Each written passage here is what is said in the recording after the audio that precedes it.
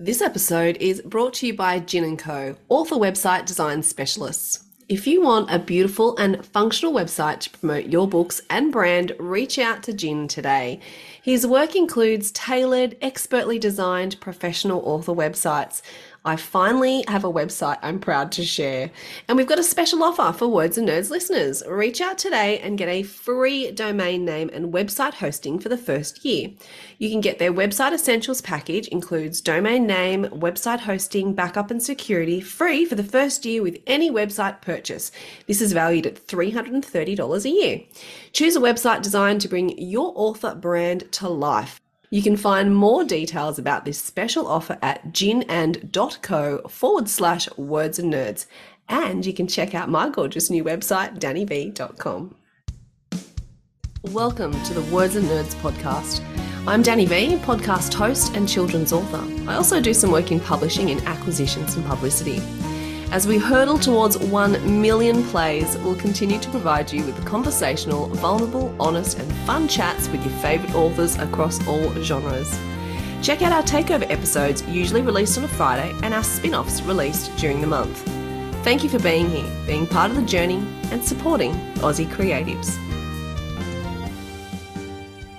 Hello and welcome everyone to the Words and Nerds podcast Takeover. I am Veronica Lando and I'm here with Mercedes Mercier. And we're here to chat all things book two and writing with you. But first of all, a big shout out to Danny. Thank you for letting us get into everyone's ears for this episode. And I feel like this has been a long time coming for Mercedes and I. We've been talking about this chit chat for a while and we've had a few like false starts and delays, but we're here, Mercedes. We've made it. We're here and we're very excited. And I'd like to echo your words and say thank you so much, Danny, for having us. Yeah, it's nice to be able to come on here and chat about all things book two, because I know for both of us it's been a couple of months now, but we've both recently had our second books sort of set out into the wild.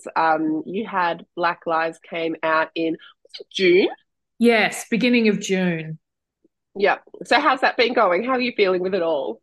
Yeah, it's been really good. It's different the second time round. I think you sort of know a little bit more what to expect, which is good for someone like me who freaks out when I go into something new and I don't quite know what's coming. I felt a lot more comfortable this time and I felt a lot more, I don't know, I guess maybe secure in the fact that I'm an author and this is what I do now. How about you? How did you find it? Yeah, I actually agree. I think one of the biggest things for me, one of the biggest differences between the release of the first book and the second one was that I was managing my expectations a little bit better this second time round. I think first time round, it's so unknown and it's so exciting for you to get your book published. And I think for me, I set the bar very high and the expectations were just through the roof. And a lot of family and friends sort of mirror those expectations. And so you have a lot of people asking you about like, movie deals and have you met with producers and has someone sent your manuscript over to Reese Witherspoon yet, and everyone's asking you about your sales. Like that's not a taboo topic off the cards. Everyone wants to know how many books you've sold. That is the number one question I get, is how many books have you sold?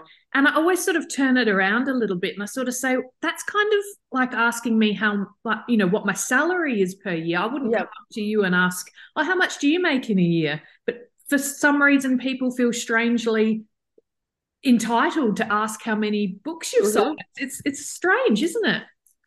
And it's one of the first questions they ask. And you don't even have to know the person very well. It can just be like some random person who finds out you're an author and they're like, oh, so how are your sales? And you're like, oh, God.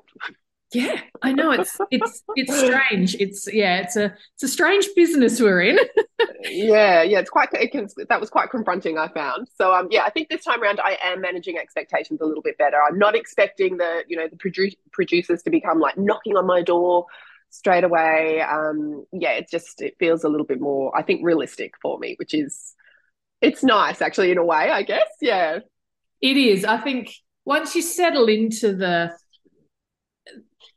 routine of writing, editing, releasing, promoting, that sort of cycle, I guess, it makes it a bit easier to manage your life, and like you said, manage your expectations, because when you go into it, you know, this is something we've dreamed of for, you know, a lot of us, that, you know, our whole lives. So you're just overwhelmed by this excitement, and, you know, like you said, the Netflix deals, you know, all this incredible stuff that you think's automatic, well, maybe not automatically, but is a possibility at least. And then you No, sort I of thought it was automatic. I thought it was in the bag. God, you got a book deal. And next up, I'm and going to be then hitting like, yeah, you know, the silver screen. yeah, yeah. Oh. Uh, So, so Mercedes, you burst onto the Aussie crime scene last year with your first book, White Noise, and it was a smash hit. And it, I don't know, you sort of, it was a bit of a game changer for me when I've read your books. I feel like you're sort of like a cut above where you should be for someone who's quite a new author. You feel like you're in the hands of like a seasoned pro when you're reading your work, which is fantastic. It's quite intimidating actually. As that's an author lovely. I who's at the don't same feel like stage in that. my career, I'm always like, damn it, she's really good. um, but your second book, I was really fortunate to get an early copy and had a good sort of dive into it before it was released. Are you able to give everyone a little bit of an elevator pitch for Black Lies for us? Sure. So Black Lies again follows Dr. Laura Fleming, who was my protagonist in White Noise. But White Noise and Black Lies are both standalone thrillers. You don't have to have read one to read, you know, and understand and enjoy the other. So it picks up about 18 months after the events of White Noise. And at the prison, Westmead prison, that Laura works at, there's this really notorious offender. And he's been in on a historical murder charge that occurred 15 years ago. And since then, he's refused to disclose to authorities where he hid the body of his victim. And then he gets diagnosed with stage 4 cancer, only has a few weeks left to live. And so they bring in my character, Laura, to sort of form a relationship with this guy, sort of get to know him a little bit, form a bit of a bit of trust, in the hopes that he will disclose to her where he, you know, left the body of his victim, and give the, you know, the victim's family a little bit of closure finally after 15 years. But as Laura sits in sessions with this guy, she starts to realize that something doesn't feel quite right. And so she follows her, you know, follows her intuition. She starts to go down all these rabbit holes. But as she does so, she starts to realize that she's in danger herself now, because there's people who want to keep the secrets of the past hidden. Oh, I love it. And it was such a good read. I have to say Laura is probably one of my favorite protagonists. She's very realistic. She could be like your best mate sort of thing. She's got all sorts of issues like we all do. But she's believable. There's sometimes characters you read and you're like, yeah, no, that's not right. That's not Yeah. Laura at all. So she's sort of, you know, you see her, obviously we see a lot of her in her sort of professional capacity, but she does have like a chummy buddy there as well. So you get to see that sort of fun side of her. But then she's got this sort of family side as well with her daughter. So it's really nice you sort of see different facets of her life, which really, I think, just lifts her from the page and makes her quite a three-dimensional character. Thank you. I appreciate that. It's, yeah, because going in when I was writing Laura, she's a criminal psychologist who's very, very values driven. She loves her job. You know, she wants to go into the prison every day and, you know, Yeah, make it feel like she's making a difference in, you know, a really yeah, tough environment. So I was very careful that I didn't want to make her this, you know, this Pollyanna sort of character, this sort of, you know, perfect do-gooder who, you know, sort of has no flaws, because, you know, obviously we've all got flaws. And so I stop really it, Mercedes. I'm perfect.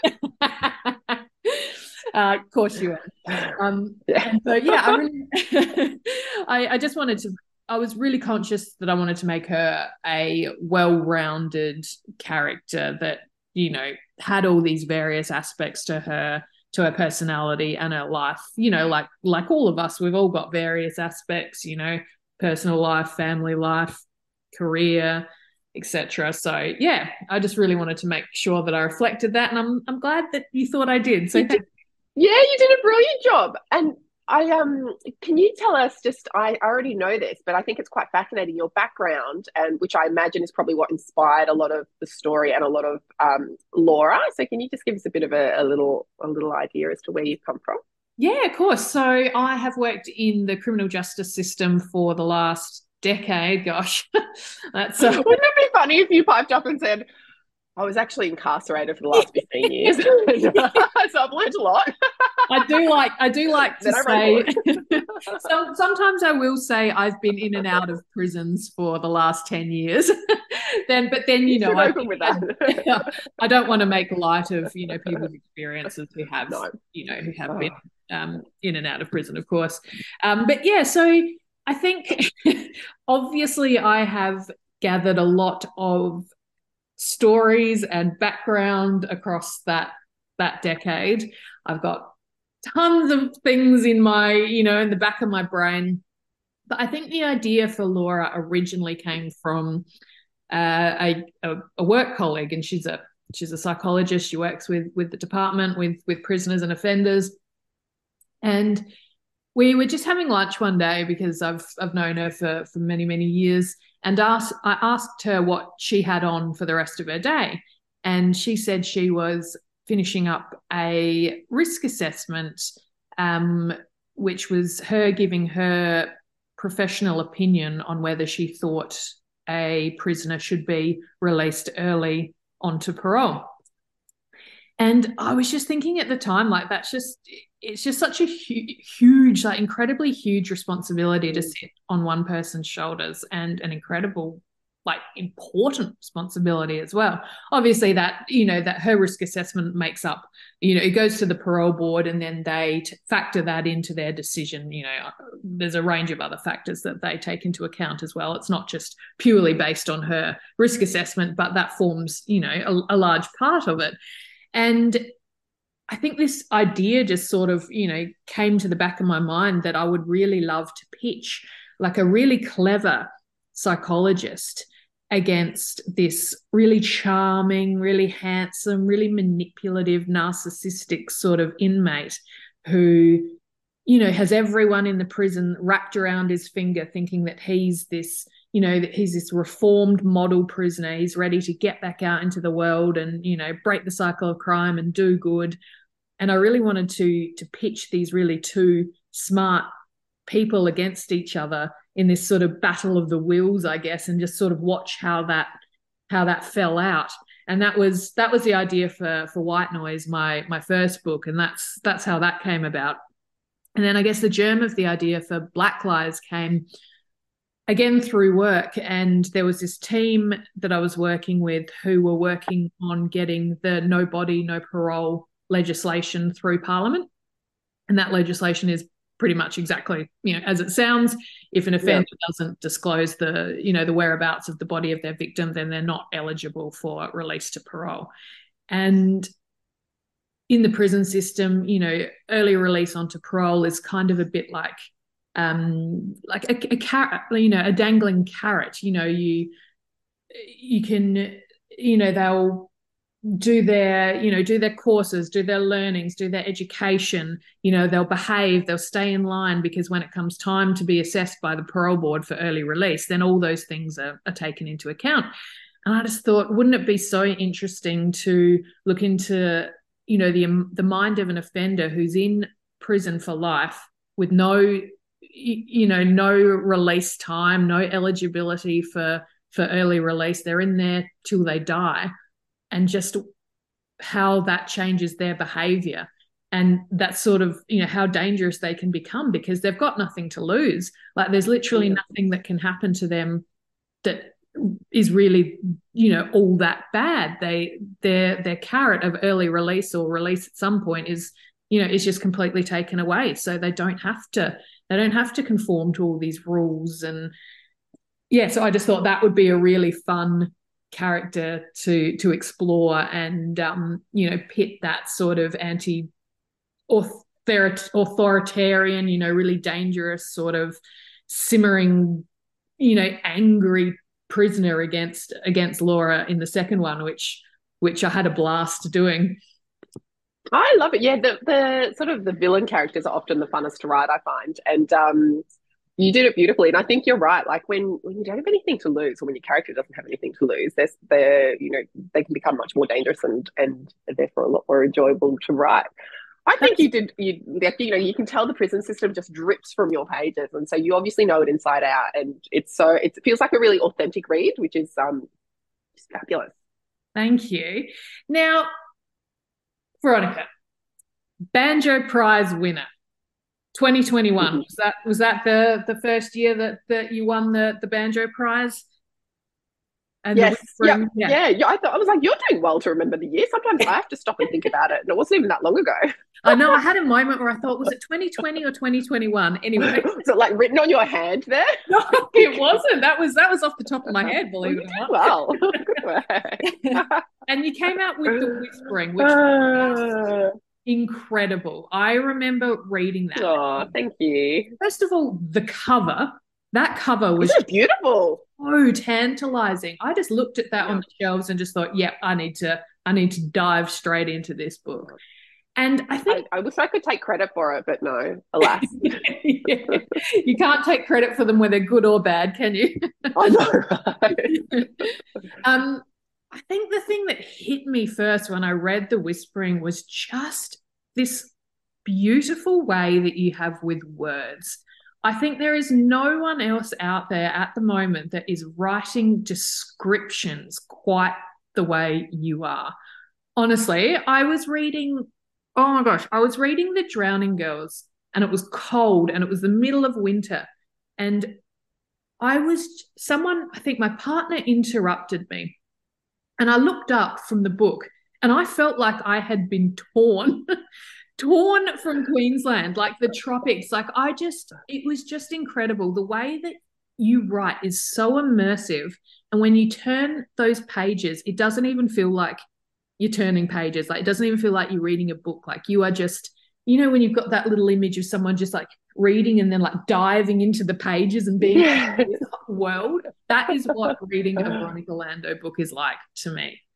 So Oh, thank you. That's so absolutely. delightful to hear. The well, interestingly, the not interestingly, but the landscape is and the setting is something that comes to me quite early on. I'm a very visual person, and so I need to I sort of like visualize and think about and mentally have the backdrop for my books and the setting for my book before I can sort of start integrating the characters into it and developing the plot. And then these first two books, the landscape and the setting really drives a lot of the plot. And so yeah, I'm glad that I sort of pulled off describing the setting well, because it's something that comes to me really early on. It's very vivid in my mind, and these are for both books. They're places that I have visited, and I know the areas, and You I'm can very pleased tell. I've managed to get that onto the page. You absolutely have. You can tell that you've either lived there or spent a lot of time there.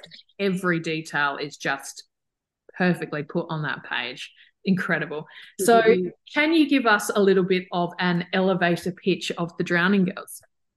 Yeah, absolutely. So The Drowning Girls is a standalone story, and it follows our main character, Nate, who is this um, school teacher that's on probation, and he's shunted up to sort of backwater town of Port Flinders, which is up in sort of the Gulf of Carpentaria area. So it's up in that sort of far north Queensland region. And he's gone up there sort of begrudgingly just for the term to fill in the post of the primary school teacher at the little school up there. So we've got about 17 kids.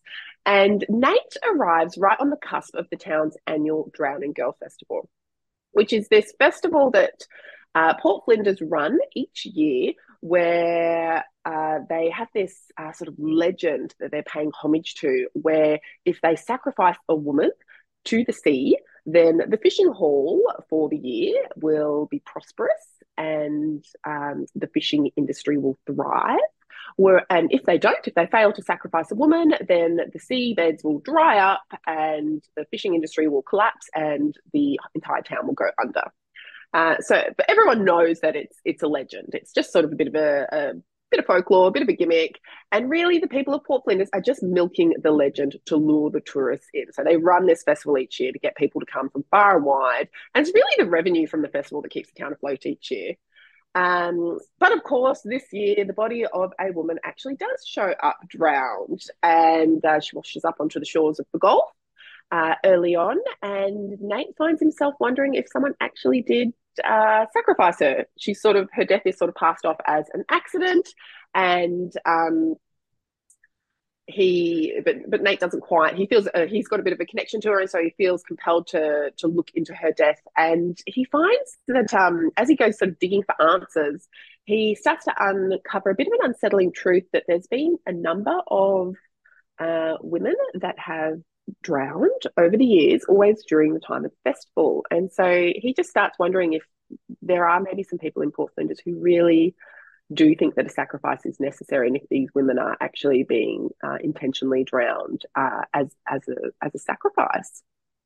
It's Yeah. such an incredibly interesting concept. Where did the idea come to you from? What was the Look, inspiration?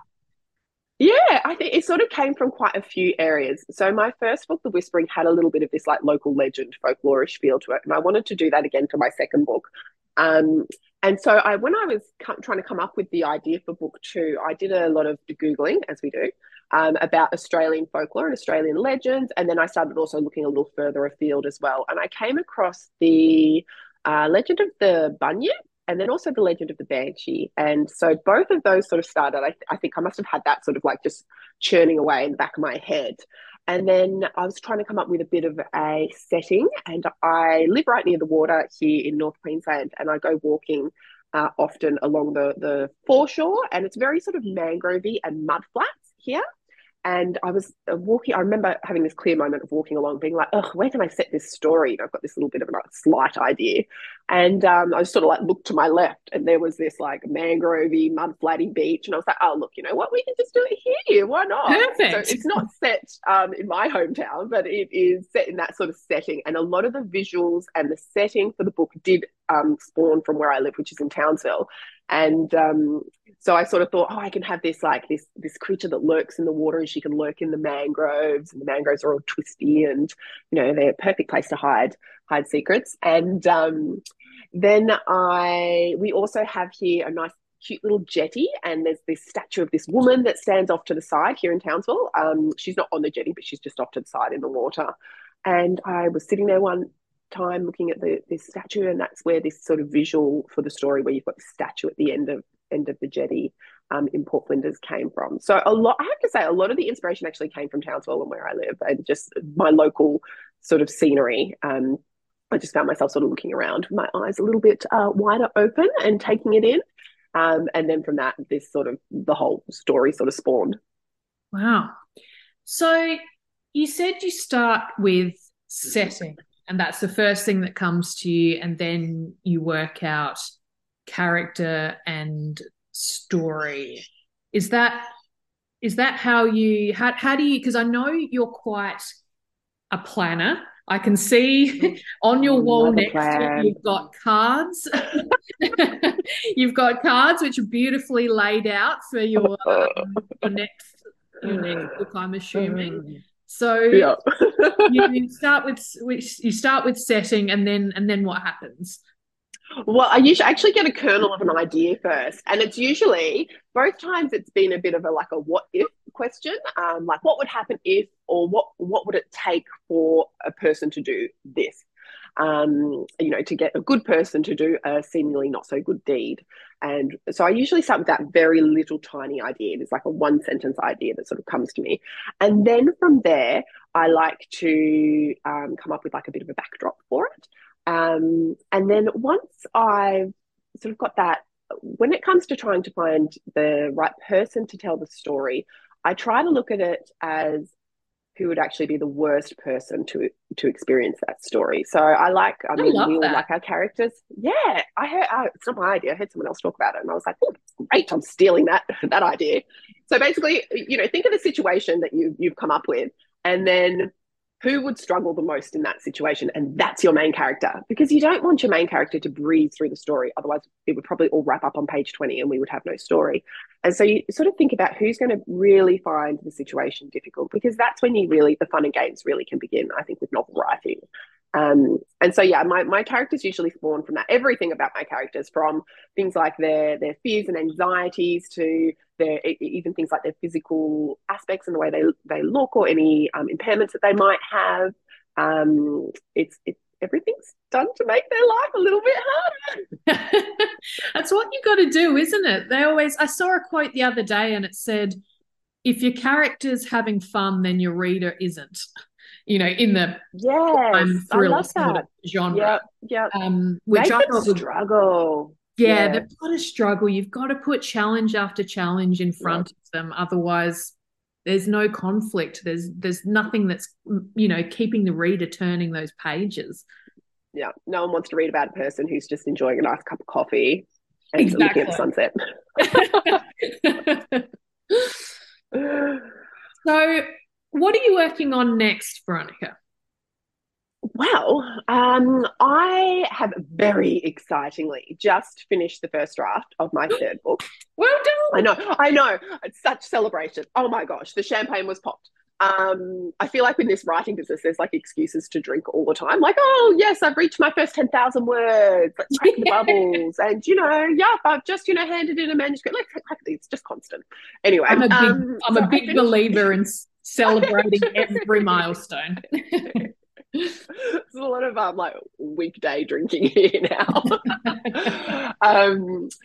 Yeah, so I just finished it last week. So I'm actually this week having a little bit of a break from it. All the recommendations are to put your manuscript aside for a little bit and let your head sort of just wander and to do its own thing before you pick it up and start trying to sort of self-edit it. So I have just finished that, and I'm due to hand it into the publisher early November. So I've still got a couple of months up my sleeve. So I'm going to, in another week or so, pick it up and start tinkering and editing. But I'm really excited for this story. I think this story for me has it's really sort of revitalized me a little bit.